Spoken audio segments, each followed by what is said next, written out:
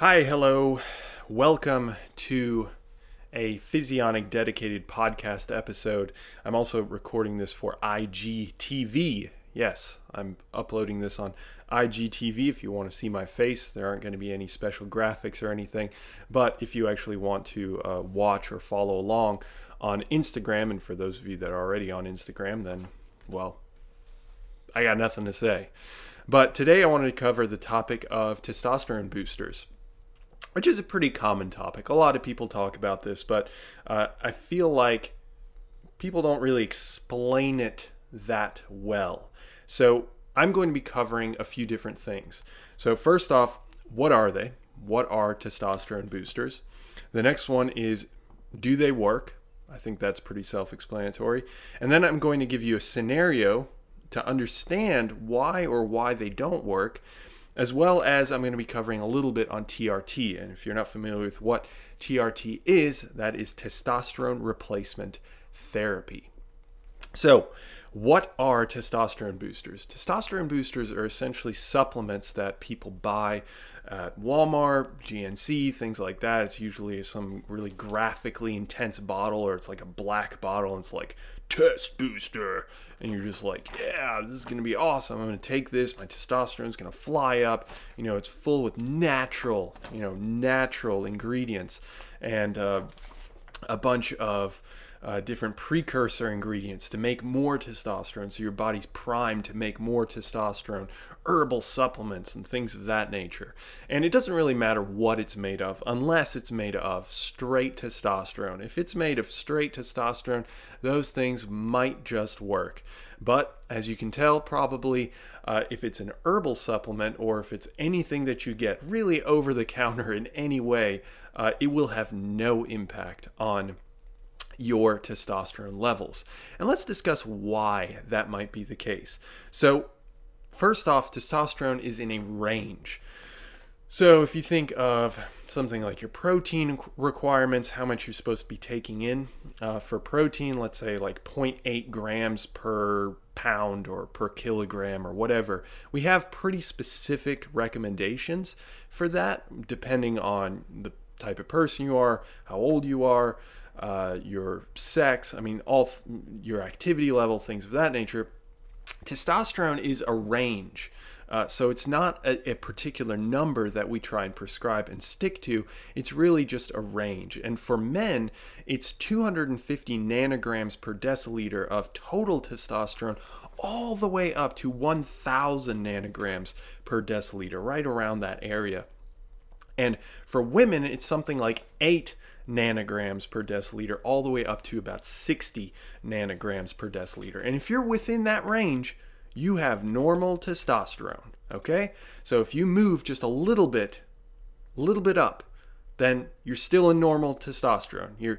And physiologically speaking, in terms of how you feel and how your body works, you will feel no different moving from one part in the normal range to another part in the normal range. But that doesn't make much sense. Why? Why would you not see an increase? Why would you not feel better if you are going to be increasing your testosterone? Well, let's discuss that for a second. So testosterone comes in two primary forms. You could argue three, but we'll talk about it in two primary forms. So bound, or let's say bioavailable, and bound or restricted, or whatever you want to call it. So essentially useless testosterone.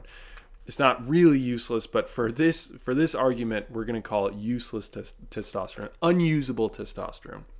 So bioavailable testosterone is made up of free testosterone, makes sense, and albumin-bound testosterone, which is a loosely bound protein. It binds to testosterone, and it's very loosely bound, so that bond can actually be broken and then be created into free testosterone, essentially.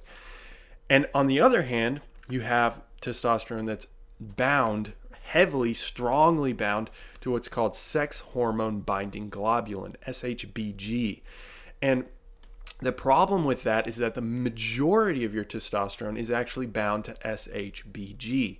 So seeing an increase in total testosterone may not actually be all that beneficial.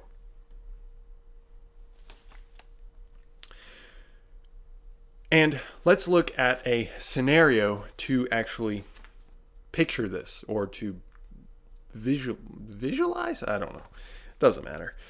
I'm going to give you a scenario. So let's say you have relatively high testosterone. You go to the doctor. You tell the doctor, "Hey doc, check my my testosterone levels," and she checks it, and you're male, so this would apply to males. We'll just say that, but you can certainly divide this by 10 or 12, and this would apply to women as well, because we know the range is 8 to about 60, I think. 60 or 80 on the higher end. So let's say you're a male and you come in, get tested, and they give you the range. For yours, you're roughly around 800 nanograms per deciliter. So you're kind of on the higher end of that testosterone range, and you're thinking, well, wow, I'm already pretty high, so maybe I can increase it even more and maybe get above that 1,000 nanogram level.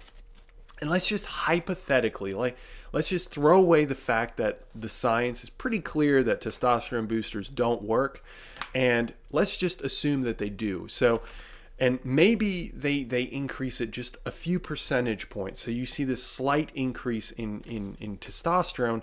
I want you to think about what I said earlier, that it's total testosterone. And total testosterone is primarily made up of SHBG bound testosterone. So if you see a few percentage point increase, so let's say 800 to 810 or 815, you might be thinking, well, okay, great, your total testosterone increase, so that's cool. And that would be cool if it were free testosterone. If that were free testosterone, you'd be off to the races. You'd be way ahead of everybody else.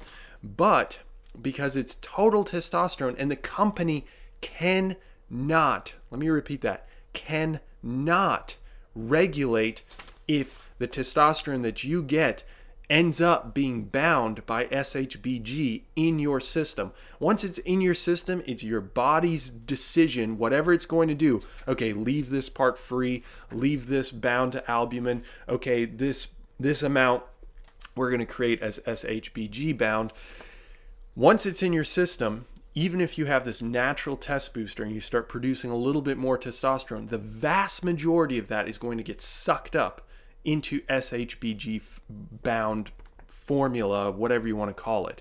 So you may increase your total testosterone, but that will have just about no impact on your actual feeling and your physiology and how your body's able to interact with that testosterone.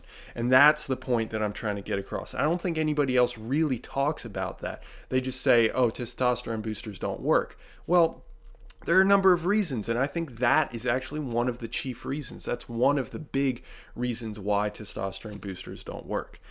So with that said, does that mean that all testosterone doesn't work? The answer is absolutely not. So TRT, let's talk about testosterone replacement therapy. If you are low T, if you have your doctor diagnoses you as having low testosterone and they prescribe you TRT, we're talking about rather large amounts of testosterone that you're going to be taking. And not only that, you're taking direct testosterone. You're literally taking testosterone. So in that case, you're being exposed to the actual molecule testosterone. And with that, although it will still add to your total testosterone, because they can't sit there and tell you, oh, this is all going to be free testosterone. You don't know that for certain, because again, it's your body's decision what it's going to end up doing. So what ends up happening is you take in much more of actual testosterone, and then you hope that a little bit will stick as free testosterone, and then you will see this slight jump in free testosterone as well as a pretty massive jump in total testosterone. So that kind of, my dad hates it when I say this, but begs the question, actually begs the answer to, well, if that's the case, then can I increase my testosterone, my total testosterone, and actually feel the exact same? The answer is absolutely yes, you can.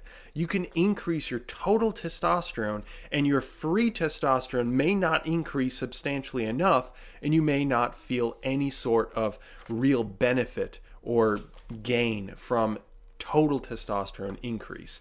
So hopefully that clears things up. Hopefully you have an understanding now that free testosterone is the one that really matters, or bioavailable testosterone is the one that really matters. And computer just fell asleep on me for a second. Kind of want to make sure this records.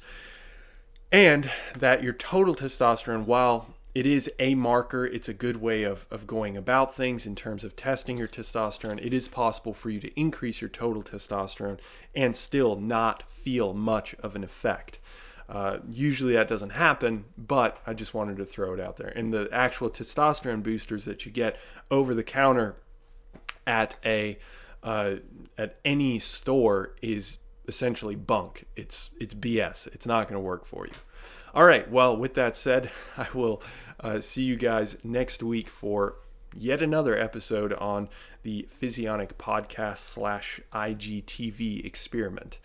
What's up, Physionic Podcast? I hope you found value in that episode. If you're interested in more free content, then check out YouTube for long-form videos, Facebook for application and tips videos, and Instagram for daily weekday updates on science going on around the world.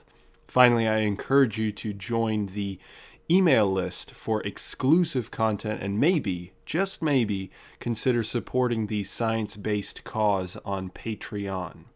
All the links are in the description, or look up Physionic at PhysioNIC. Talk to you next time.